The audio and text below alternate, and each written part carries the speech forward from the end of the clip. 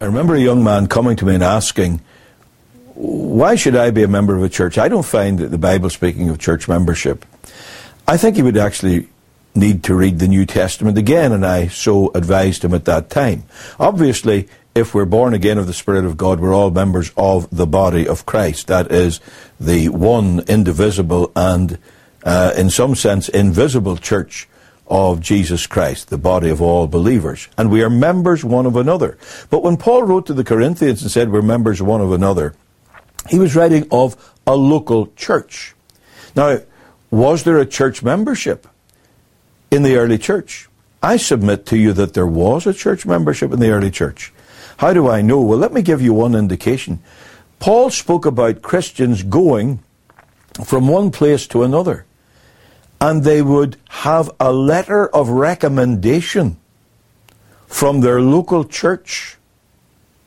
Now, stop and think of all that that implies. If there were no such thing as being in the membership of a local church, there could be no such thing as having a letter of recommendation from the elders of that church to the elders of another local church. Then stop and think of something else.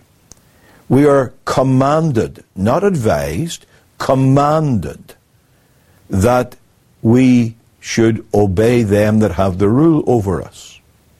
Now, people who say, I don't believe in church membership, they just go along to whatever fellowships they want, and every man really does that which is right in his own eyes. They're under no spiritual authority.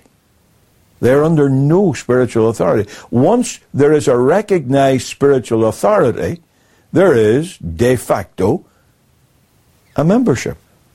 Now, we're commanded to be under that authority. And if you're a Christian and you are not living under the authority of a God-ordained eldership, then there's something wrong. If you're doing it deliberately, that you just will not submit to such authority, then you are living in sin and disobedience to God. What is the basis? The basis is that we cannot fulfill the commandments of the New Testament regarding our place in the church, our function in the church, our submission to the leadership of the church.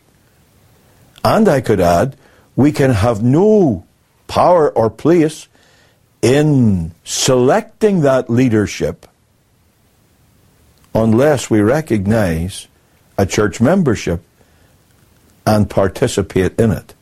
Is it biblical then to have a church membership? It undoubtedly is. My argument is it's unbiblical to do otherwise.